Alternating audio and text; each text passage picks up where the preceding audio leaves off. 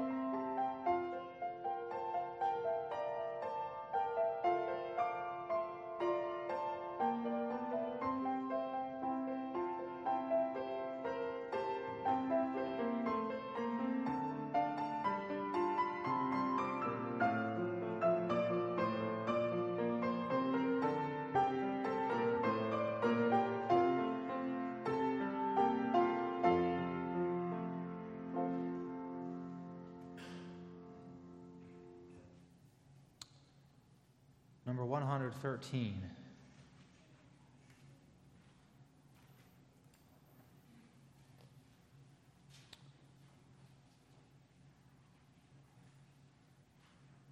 Considering the history we're about to read, this is a versification of Psalm 41, which reflects on the betrayal of David by Ahithophel, which is prophetic of the betrayal of Christ by Judas Iscariot, but it also echoes or is echoed in the history we'll consider tonight in the way that Judah and his brothers really betrayed their brother Joseph and sold him into slavery. So we keep that in mind as we sing this Psalter number. We're going to sing verses 1 and 5, 7 and 8, and 9 and 11. 1, 5, 7, 8, 9, and 11.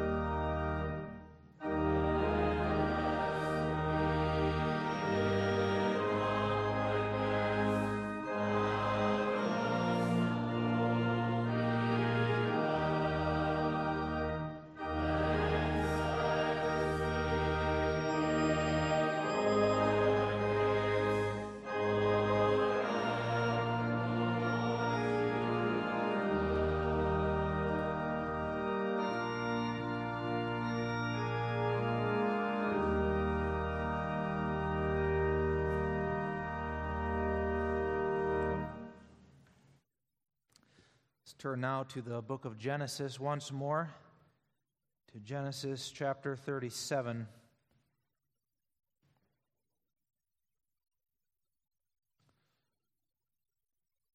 I'm skipping ahead a few chapters in the story of Judah, because Judah is not mentioned much in the history that goes on before this, but he begins to be quite significant, beginning in Genesis 37. But just to orient us a little bit in the context, before Jacob was in Paddan Aram, the land of Haran, living with his uncle Laban, where his family was building and growing. And now he's back in the land of Canaan, and the story of his family is about to unfold. So this is the word of God in Genesis 37. And Jacob dwelt in a land wherein his father was a stranger in the land of Canaan. These are the generations of Jacob. Joseph, being 17 years old, was feeding the flock with his brethren, and the lad was with the sons of Bilhah, and with the sons of Zilpah, his father's wives, and Joseph brought unto his father their evil report. Now Israel loved Joseph more than all his children, because he was the son of his old age, and he made him a coat of many colors. And when his brethren saw that their father loved him more than all his brethren, they hated him, and could not speak peaceably unto him. And Joseph dreamed a dream, and he told it his brethren, and they hated him yet the more. And he said unto them, Hear, I pray you, this dream which I have dreamed. For behold, we were binding sheaves in the field, and lo, my sheaf arose, and also stood upright, and behold, your sheaves stood round about, and made obeisance to my sheaf. And his brethren said to him, Shalt thou indeed reign over us? Or shalt thou indeed have dominion over us? And they hated him yet the more for his dreams and for his words. And he dreamed yet another dream, and told it his brethren, and said, Behold, I have dreamed a dream more. And behold, the sun and the moon and the 11 stars made obeisance to me. And he told it to his father and to his brethren. And his father rebuked him, and said unto him, What is this dream that thou hast dreamed? Shall I and thy mother and thy brethren indeed come to bow down ourselves to thee to the earth? And his brethren envied him. But his father observed the saying. And his brethren went to feed their father's flock in Shechem. And Israel said unto Joseph, Do not thy brethren feed the flock in Shechem? Come, and I will send thee unto them. And he said to him, Here am I. And he said to him, Go, I pray thee, see whether it be well with thy brethren, and well with the flocks, and bring me word again. So he sent him out of the vale of Hebron, and he came to Shechem. And a certain man found him, and behold, he was wandering in the field. And the man asked him, saying, What seekest thou? And he said, I seek my brethren. Tell me, I pray thee, where they feed their flocks.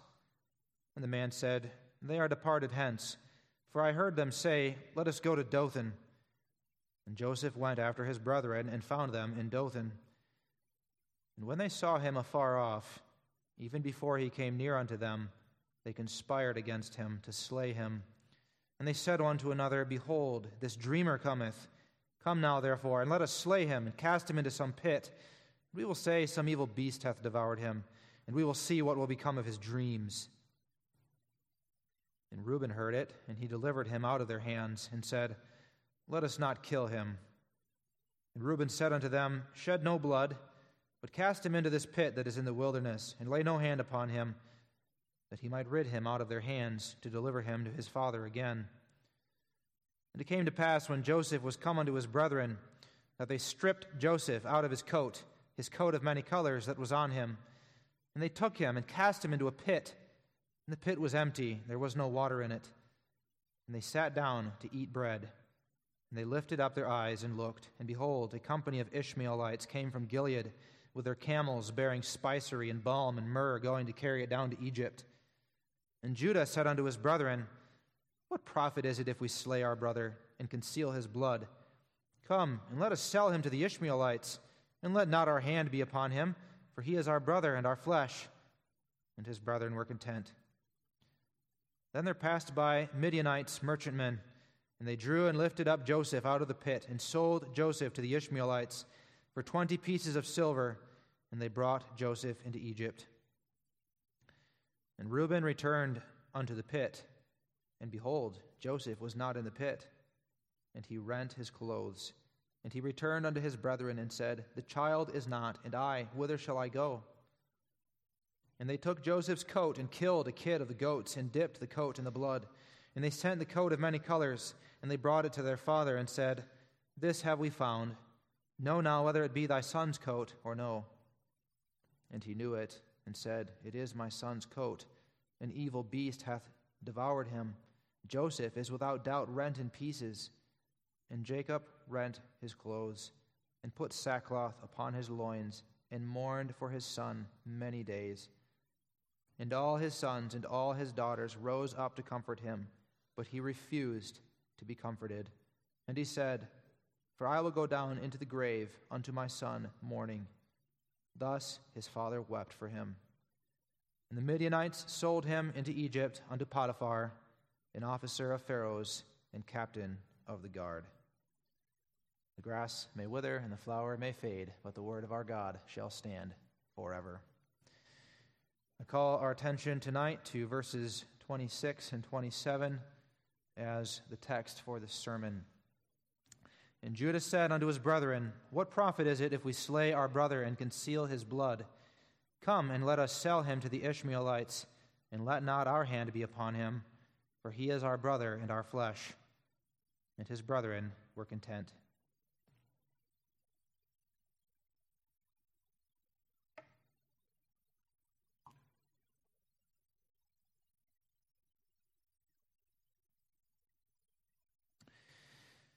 Beloved in our Lord Jesus Christ, this section in the book of Genesis, beginning with Genesis 37, is sometimes called the Joseph cycle. But that's not quite accurate. According to verse 2 of Genesis 37, this is the account or the story of the generations of Jacob. Everything written earlier in the book of Genesis about Jacob and his family was actually written under the heading of the generations of Isaac. Isaac may have been far away from Paddan Aram, where Jacob was taking wives and having children, but Isaac was the patriarch at that time, living in tents in the land of Canaan, and therefore the way the book of Genesis is organized, that history of Jacob's family was under the heading of the generations of Isaac. But now Isaac is dead, and Jacob has come home and has assumed his place as the patriarch. And in the story that will ensue, Joseph will have a very big and important role to play, but it will also be the story of Reuben, and it will also be the story of Simeon and Levi and Asher and Gad and Issachar and all of the other sons of Jacob. And significantly for our series, it will also be the story of Judah. At the outset, however, this is not a very happy story. Last week, we saw seeds being sown in the way that Jacob was forming his family. Now, in this place, we're going to see the bitter harvest that Jacob reaps as his family is blown to pieces through the power of jealousy, rage, and hatred. Somewhat ominously, the name of God is not mentioned even once in the passage that we just read. What we witness in this history in Genesis 37 are the works of human hearts and human hands that have been given over to the doing of evil. Nevertheless, God is here in the story. God is here as the sender of dreams, dreams that will be fulfilled, though in a manner that nobody would have expected at the time that they were given to Joseph. God is here also as the Heavenly Father who works all things, even the evil schemes of men, for good to them that love him, including all of the members of the household of Jacob who will be saved in spite of these events.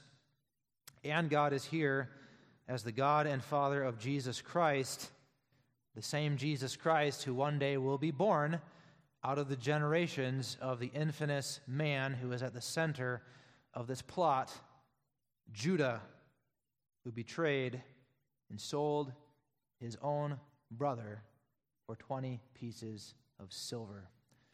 I call our attention tonight to the text, and the theme of the sermon is Judah's selling of his brother. First, we will see how this is a clever scheme. Secondly, how this was a heartless betrayal. And then finally, how this profit that Judah received as a result of this act was empty. Judah's selling of his brother, first a clever scheme, secondly a heartless betrayal, finally an empty profit. Judah and 9 of his brothers, the sons of Jacob, were in the fields of Canaan near to the city of Dothan. They were there as shepherds to graze the flocks of their father Jacob. These men were now adults by the time of this text, and they were adults with a growing track record of not so good deeds. Reuben, the oldest and the firstborn, was technically the one in charge, but Reuben also had a reputation as the brother who slept with his father's concubine, Bilhah, a woman, mind you, who was also the mother of 2 of Reuben's brothers. Simeon and Levi were the next 2 oldest, and these were men who had taken a sword in hand and massacred an entire village, the village of Shechem, in order to get revenge for something that had been an awful thing that had been done to their sister. Nevertheless, they shed blood in an act of vengeance. Then there were Dan, Naphtali, Gad, and Asher, the sons of Bilhah and Zilpah, whose evil report was brought to Jacob. And all 10 of these brothers at this point were seething with hatred against one particular brother who was not present, and that brother was Joseph. Now, the roots of this hatred in all 10 of these men went down deep. Joseph was the son of favored wife Rachel and was the special object of their father's affections. Joseph was the lad who was responsible for bringing the evil report of Dan, Naphtali, Gad, and Asher to their father's attentions when he was in the field with them. Joseph is the boy who walked around wearing this special coat of many colors that marked him out as the heir, and the brothers saw these things and hated him for these things. They hated him so much that we read earlier in the chapter they could not even speak peaceably to him. If Joseph spoke so much as a greeting to them and said, "Peace be with you, my brothers," they would respond with a growl or a sarcastic retort. These men despised their brother Joseph. Now, we will not attempt to excuse the murderous hatred of Joseph's brothers, but it is worth our while to try to see this a little bit from their point of view. These men had always been viewed as and treated as secondary and inferior sons by their father Jacob. Joseph was the golden boy. They knew it, everybody knew it, because Jacob made no secret of this. He loved Joseph more than his other sons. The text says that. And that's evident in Jacob's actions. When Jacob was in the land of Paddan Aram, he was having sons from Leah and from the concubines. But when Joseph was born, that was Jacob's cue that it was time to pack up his belongings, leave the land of Paddan Aram, and head back to Canaan. And that's because he had his first son from Rachel, whom he was intending to grant the privileges of the firstborn and of his heir. Then, later on, when they were heading back to the land of Canaan, and the army of Esau An army of 400 men was coming to them and threatening them. Joseph, with his mother, was kept safe in the rear of the company, while the other sons were shoved forward according to rank. First the sons of the concubines, and then the sons of Leah. And now Jacob purchases and puts together this special coat for Joseph. And it's obvious that by giving that coat to Joseph, he is making a statement. This is my son who will rule over you all when I am gone. This is the heir who, when I am dead and gone, will be the patriarch in my stead, who will carry on the generations of the covenant. And then to top it all off, Joseph himself comes out with these dreams in which his brothers were bowing down before him. And not only his brothers, but his father as well, and his mother, the sun and the moon and the stars, all bow down to Joseph. Was Joseph purposely inflaming the jealousies of his brothers like a spoiled brat by telling these dreams to them and by walking around in that coat? Some commentaries hint at that, but I don't think that's the case. Nevertheless, Joseph sure was naive if he imagined that his brothers were going to slap him on the back or shake his hand and congratulate him for these dreams and for this coat and for the special affections of his father.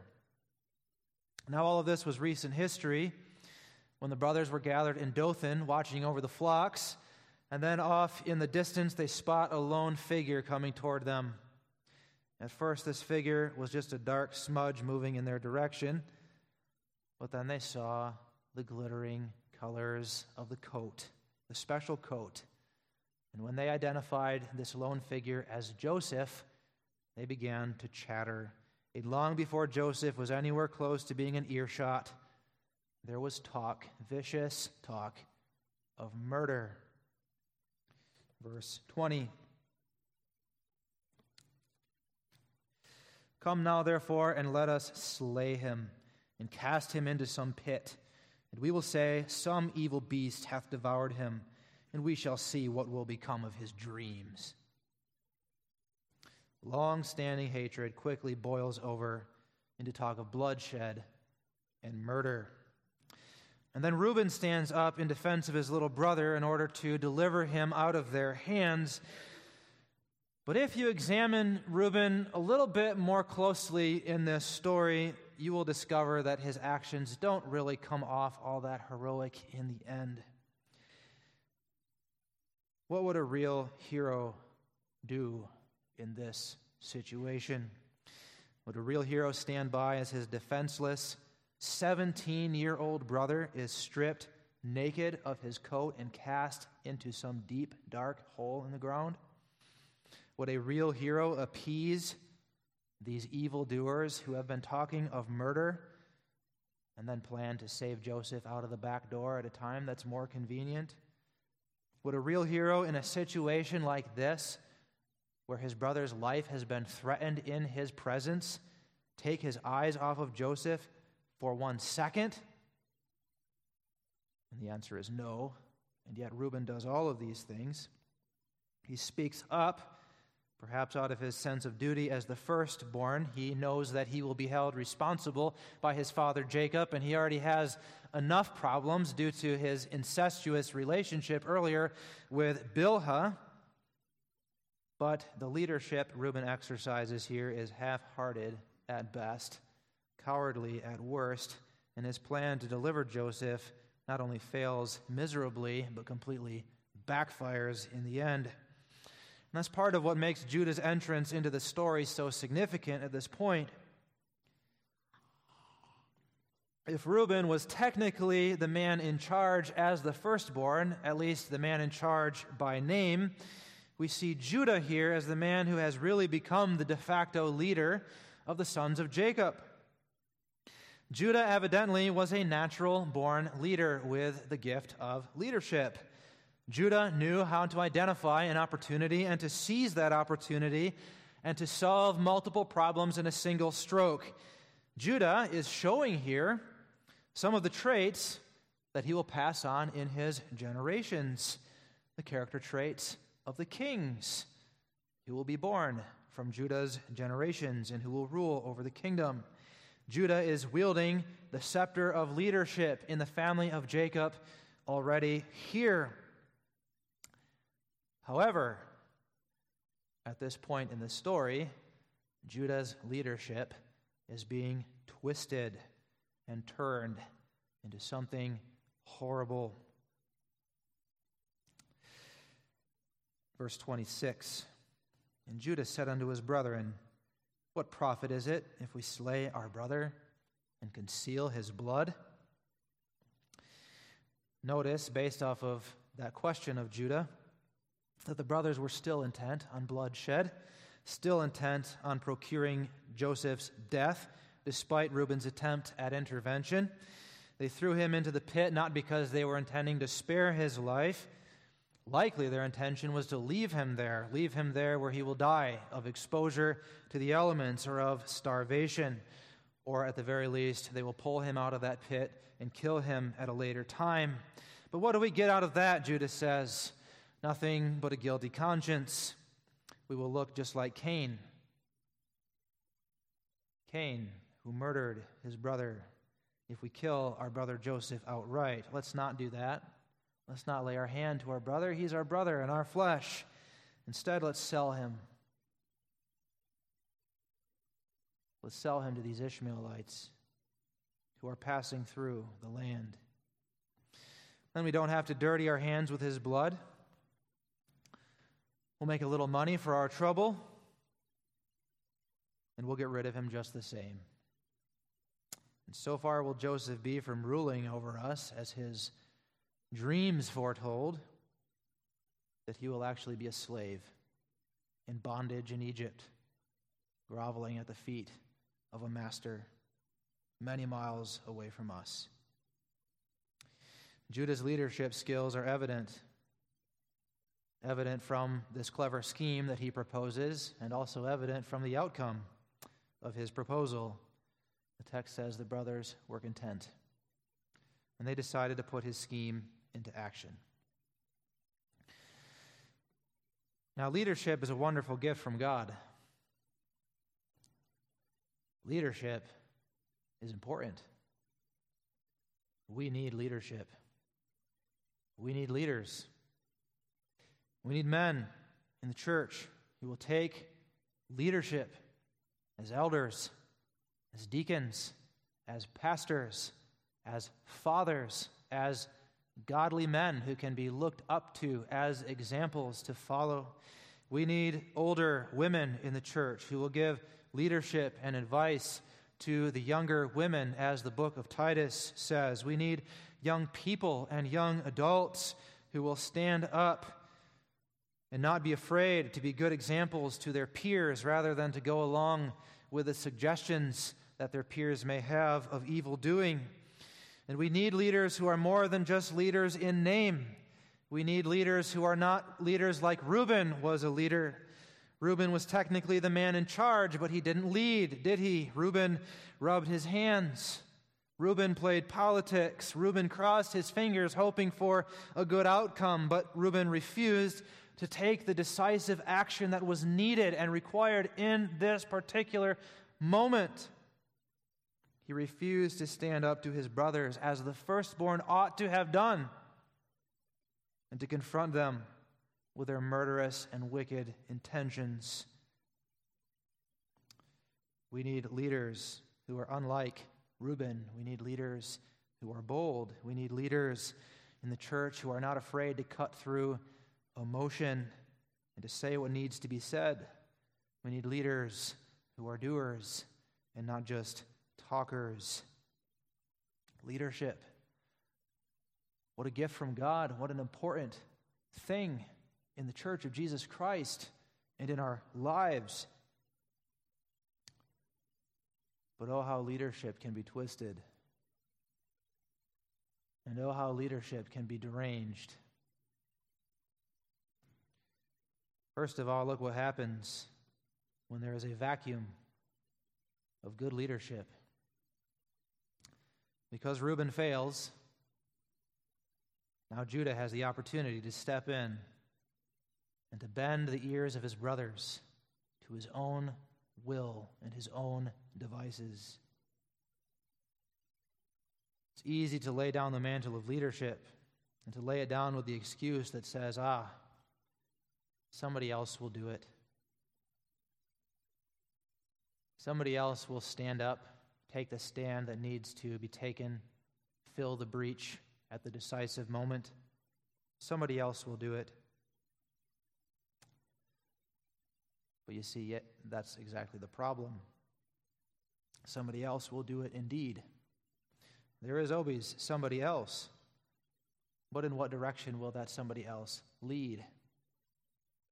Will that somebody else lead in the direction of greater faithfulness to the Word of God? Will that somebody else lead in the direction of greater holiness of life? Will that somebody else lead in the direction of a deeper love for the truth of God's Word? Or will that somebody else lead in a different direction? A direction that appeals to the flesh. A direction that leads away from the Word of God and away from His truth. A direction that feeds into the impulses and the hatred that is simmering in the twisted and corrupted human nature. Even if there is no vacuum of good leadership as such, just look at what material Judah has to work with as he steps into the void. All he has to do is channel the bitterness and the rage and the hatred that was already there in his brothers. All he has to do is channel it in a certain direction. It was almost easy. Simple logic. Let's kill 3 birds with 1 stone. We'll get rid of our brother Joseph, whom we are all agreed that we hate. We'll turn his dreams into nothing, and we'll make it impossible that those dreams would ever be fulfilled. And we'll make a tidy little sum for our trouble without ever having to dirty our hands with his blood. And how many leaders out there in the world, sometimes maybe even in the church, do basically the same thing. They tap into the hatred. They figure out how to channel and direct the rage and the fury. They stir up the fears and the suspicions, and then they take advantage of the surge of emotion in order to push an agenda. Beware of this, beloved. Beware of leaders who take advantage of the rage and the fear and the suspicion of the crowds. Beware of leaders who are skilled at agitating and stirring up the people, which is easier than ever to do, isn't it? Easier than ever to do in today's world, a world of sound bites, a world of video clips, a world of many social connections. Not bad things in and of themselves, but tools that can be used in the hand of a skilled but twisted leader to stir up hatred, suspicion, and fear, and channel it in a certain direction. But an agitator is a man with an agenda, and his agenda is not the agenda of Jesus Christ. Judah may have been the ancestor of Jesus Christ, but here he shows not the spirit of Jesus Christ, but the spirit of Antichrist. And that's evident in the nature of the action to which his leadership led his brothers, which was a heartless betrayal of his own brother, and not just his brother, but God's own blood-bought son. Now, as we look at that betrayal and the nature of it, just like with Reuben, there's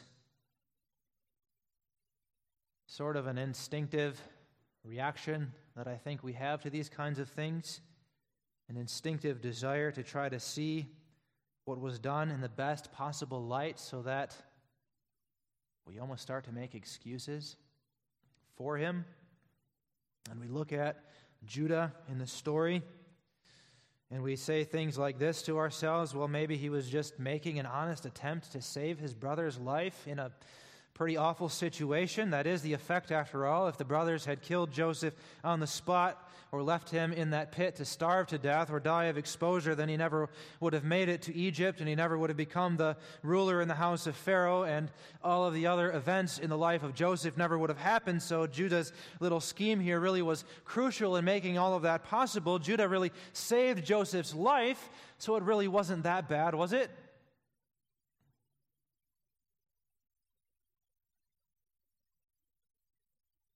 Or maybe we say, perhaps Judah was just a little bit squeamish about shedding his brother's blood. He wanted to be rid of Joseph just as much as the next guy, but he drew back in his conscience from actually putting a knife to Joseph's throat. He wasn't quite as deep into this murderous activity as maybe Simeon and Levi were, who had already taken the sword and shed blood. And so he says, let not our hand be upon him, for he is our brother and our flesh. And with these kinds of explanations, maybe we minimize a little bit Judah's behavior here. But I think we give too much credit to Judah if we try to see his actions in the best light. We're going to get there in the next chapter. But when we do get to the next chapter, we're going to see exactly what kind of person we are dealing with here. This is a man who will be ready to burn his pregnant daughter-in-law to death because she was exposed as having committed fornication or played the part of a harlot. And he is willing to do that, burn her to death and burn the child in her womb to death, when he himself, albeit unwittingly, was the very man who impregnated her and who went in unto her, thinking that she was a prostitute. That's the individual that we're talking about here. This is a man who at this point in his life is blinded by sin and unbelief. This is a man who is living an unrepentant and unconverted life. Even if Judah was squeamish about shedding the blood of Joseph, it's not because he had any love for Joseph. His heart was full of murder, and it was as full of murder, every bit as full of murder as his hot-tempered brothers who were ready to shed Joseph's blood on the spot. We must see Judah's actions here as totally and completely heartless, devoid of any compassion, ruthless. And one factor alone makes that very evident. When you read the bare history here in Genesis 37, it doesn't really give us an indicator of exactly how all of these actions were affecting Joseph personally. But we do have indication of how this affected Joseph later on in chapter 42. In Genesis 42, verse 21, the brothers, not knowing it, but they're standing in front of Joseph himself, who has now been elevated to the position of a ruler in Egypt, but they're reflecting back on these events. And this is what they're saying among themselves, not realizing that Joseph can understand every word they say. But they say among each other, Genesis 42, verse 21, we are verily guilty concerning our brother, in that we saw the anguish in his soul when he besought us, and we would not hear. Therefore is this distress come upon us. Just think about the implications of what they're saying there. These men didn't just strip their brother naked and chuck him into a pit. That's horrific all by itself. But they did this to the utter shock and surprise and dismay of their brother Joseph, who was come upon by them unawares. And this was done to him in spite of his cries and in spite of the fact that he was begging them, please stop, don't do this. As they sat down to eat bread, they could hear his voice crying out to them from the depths of the pit. Simeon, Levi, Asher, Gad, please,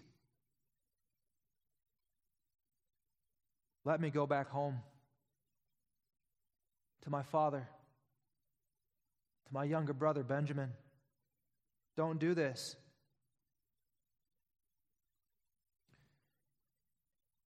Then when the slave drivers came and hauled him out of the pit, and Joseph saw where they were leading him, felt the manacles being placed around his wrists, or perhaps the halter around his neck, it's not a stretch to imagine the eyes of Joseph meeting the eyes of Judah, the one whose idea this was. Judah, please, don't do this. Let me go home.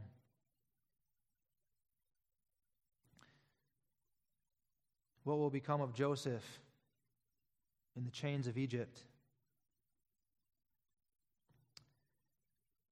What whipping marks will he receive in his back? How long will he be able to survive as the property of some stranger in a strange land who doesn't know about him and doesn't care about him? Judah doesn't know. Judah doesn't care. Judah has hardened his heart against Joseph's cries and pleas, along with his other brothers. And when Judah feels the pieces of silver clinking in a little pouch on his belt, Judah smiles with satisfaction. And it's more than a coincidence that another man with nearly the same name did exactly the same thing. Only that time it was 30 pieces of silver instead of 20. Betrayal. The selling of the soul of someone you ought to have loved, a member of your own family, for a filthy lucre. That was Judas Iscariot, and the Bible calls the son of perdition, who perished in the judgment of God on the end of a rope. And that was Judah, the ringleader of his brothers, who sold his brother Joseph into slavery. We ought to take note how easy it is to deceive ourselves in order to minimize an evil deed, beloved. The human heart is deceitful above all things and desperately wicked, Jeremiah says. Who can know it? Somehow Judah was able to convince himself and his brothers that it wasn't all that bad. Oh, if we actually put our hand to our brother Joseph and shed his blood, that would be bad. That would be like Cain, who shed the blood of his brother Abel. But if we just put him into the hands of others, if we just sell him into the hands of these Ishmaelites and send him down into Egypt, that's not so bad. And that's our human instinct, isn't it? The sins we commit are never as bad as they could be. They're never as bad as they might have been. Oh, it's not like I killed my brother in the church. That would never do something so awful and so violent. It's not like I laid my hand upon him or her. But you did talk about that brother behind his back. You did sink your teeth into his flesh, metaphorically speaking, with your words.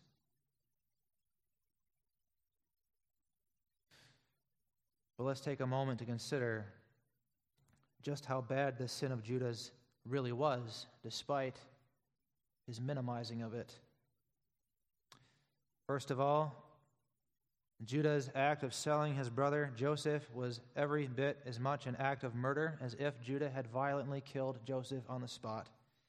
The goal here was elimination. Get this spoiled kid whom our Father loves more than us, out of here. Get him out of my life. I don't want to see him. I don't want to hear his voice. I don't want anything to do with him. The logic of Judah may have been, as long as we don't kill Joseph ourselves, then we're not murderers. But the logic of Jesus Christ is this: whosoever is angry with his brother without a cause shall be in danger of the judgment. It's Matthew 5, verse 22. This was murder. Secondly, it was a betrayal.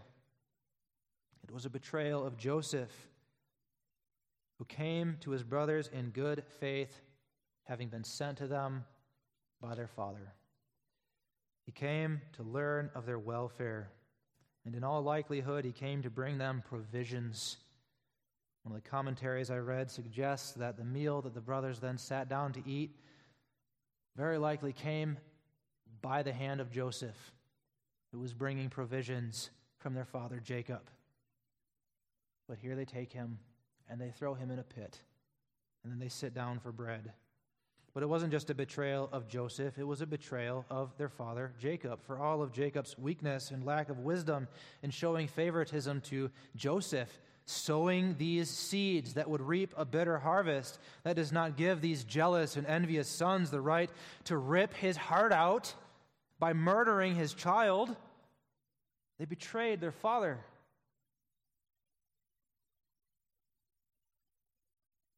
But finally, and maybe worst of all, what this was a violation of God's covenant. Joseph was Judah's brother not merely because of flesh and blood. Joseph was Judah's brother as a member of the covenant family of God, sealed in the blood of Jesus Christ, the Lamb. And Judah took him and put him in the hands of Ishmaelite merchantmen, unbelievers, to be carried off deep into the bowels of this world, where Judah hoped he would never hear from him again. Judah literally sold his brother's soul for money. As far as Judah was concerned, he might as well have cast Joseph into the pit of hell. It was that serious. And that's how serious it is, beloved. We live in hatred against one another in the church. It's not just a little gossip. It's not just holding a little grudge or carrying on with a little feud.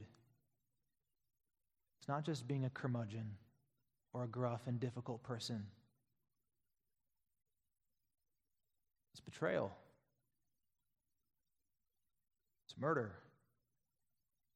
It's a violation of the covenant, which God makes not only with me, but with him, with her, my brother, my sister. It's selling the soul of the brother who's been bought and paid for by the blood of Jesus Christ. And for what profit? As Judah soon discovered, the silver in his pouch was an empty profit. Though sure, the money was real,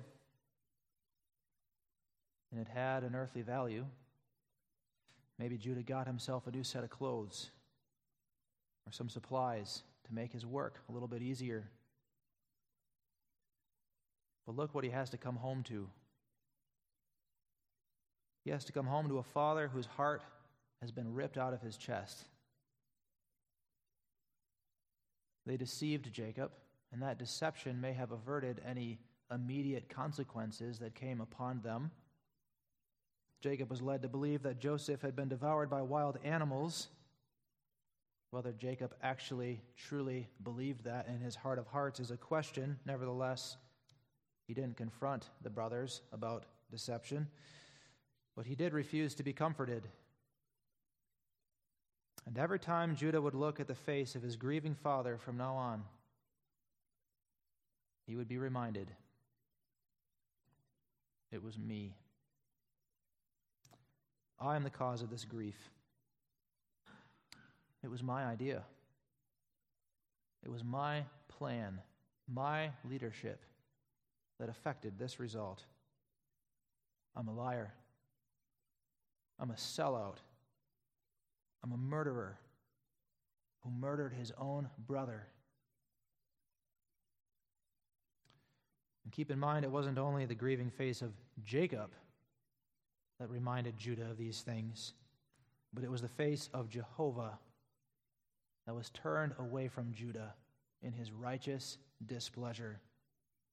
Judah's experience now is that of the outcast, the man who is lost in unbelief and sin. That's going to show in the kind of life that Judah lives for a while, which again we'll see in the next chapter. But the prophet, the supposed prophet of all of this evil doing, was nothing. It was empty. Sin is enticing. There's always a promise, always an allure. This will profit you. This will be good for you. Just give in to your passions. Let your hatred boil over. Let it spill out. Say that word. Do that deed. You'll like it. But the profit it brings is always empty. It's like a mirage in the desert to a thirsty man. It inflames and stirs up desire only to disappear at the very moment you need a drink. And that would seem like a pretty sour note on which to end this sermon this evening. If all we did was look at what happened here in Genesis 37, there wouldn't be a lot of hope for us, would there? Here is the story of ugly sinners doing what they do best, letting their passions get the best of them until they break out in murder and betrayal. Nevertheless, God was watching this all unfold, and he was more than watching. God sovereignly planned this all out, right down to the clever schemes and the betrayals of Judah. Oh, God hated the sin. Oh, he was disgusted. Disgusted by the jealousy, disgusted by the deception, disgusted by the murder, the callousness that was in the hearts of these men. Nevertheless, in his sovereignty, God wanted Joseph to be there in Egypt because God had work for him there. And God wanted Judah to come out empty with his devices. And God wanted Judah to wallow for a while in the vanity of his 20 pieces of silver. And that's because God wanted Judah to taste and to see from experience what redemption and mercy really means. And how even a man who sells his own brother can still be purchased out of the grace and mercy of God by the blood of the true Lamb and given new hope and a new life. Judah, you meant evil. You and your brothers, you meant evil in all of this, and it shows. Nevertheless, God meant it unto good, to save much people alive, to save this clan of Jacob by providentially leading them out of the famine that was in Canaan, but also to bring Christ into the world, in the generations of this very man who was guilty of this betrayal and this wickedness. Beloved, we need to believe this.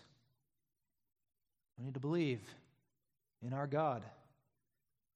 When the ugliness of sin that we see all around us makes everything in life seem futile and empty, remember, God sees. God is aware. And even more than that, he has a good purpose and a good plan in it all, to save much people alive. Don't trust in men. Don't trust in human leaders who inflame the passions and lead down the roads of sin. But do trust in your God, the God of sovereign grace, the God who is able to redeem and to save and to deliver even a man like Judah. And therefore, he is able to save and redeem and deliver you and me. Amen. Let us pray. Our Father who art in heaven, this is an ugly story, a story of sin and the evils of the human heart at its worst. And yet it is a glorious story, because we know that thou art the God who overpowers and overcomes sin in all of its devastating impact and results. And thou art the God of redemption, the God who restores life to those who are in themselves dead, and the God who can change even an apparently, outwardly hopeless man given over to evil like Judah, and who can deliver him and bring him into the light of thy Son, Jesus Christ. We pray, O Father, that thou wilt give us to see the beauties and the joys of redemption and of thy mercy, and that we will be those who love mercy as much as we love righteousness and truth, and that we will follow thee, our God, and thy leadership, and the perfect leadership of thy Son, Jesus Christ, who is the true Lion of the tribe of Judah and the Lamb slain before the foundation of the world for our redemption. In Jesus' name we pray. Amen.